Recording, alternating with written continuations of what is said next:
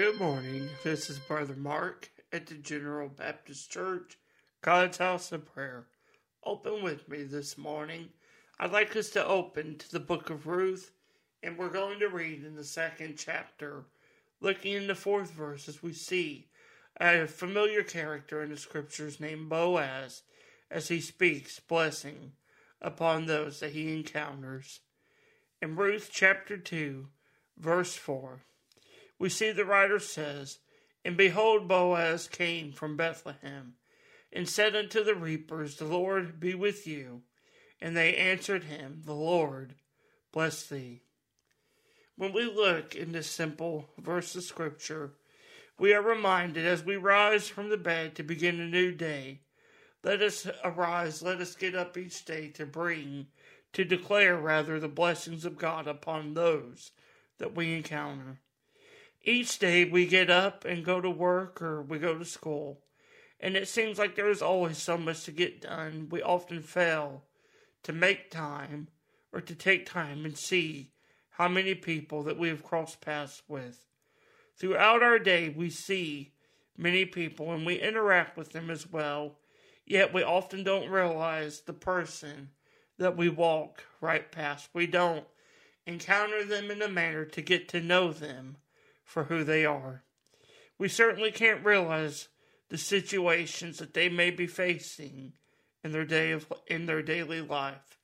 As we come to this scripture in Ruth, where we see Boaz, who is in the lineage of David, King David, who was called of God to become the king of Israel. Boaz comes to the reapers when he sees Ruth and asks, "Who is it? Who is this that is in the field?"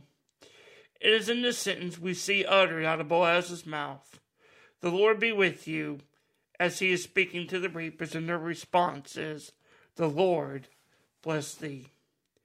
As we read this text this morning, I want to share with you of how we must realize the power that is ushered in those simple words, "The Lord be with you," and "The Lord bless you" in your daily walk. Of all the words, all the things that can be said in a quick moment, in a quick interaction, let us seek to utter a blessing from the Lord, and this will show the goodness of God and how He desires us.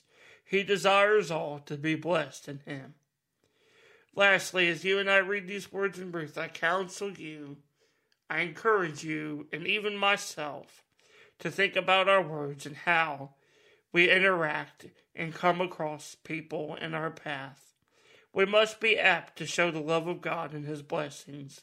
We never know just how much power of God we can show to others in our words. As followers of Christ, blessing and cursing cannot come from the same mouth. The Apostle James says this in the 3rd chapter of his letter, verse 10.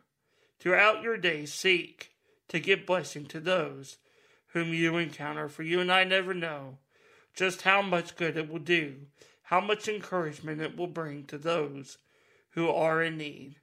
And by this we can demonstrate the love and the blessings of the living God. I pray this scripture encourages you this day and guides you in your walk as you see others bless them in your walk with God. Thank you for listening, and God bless.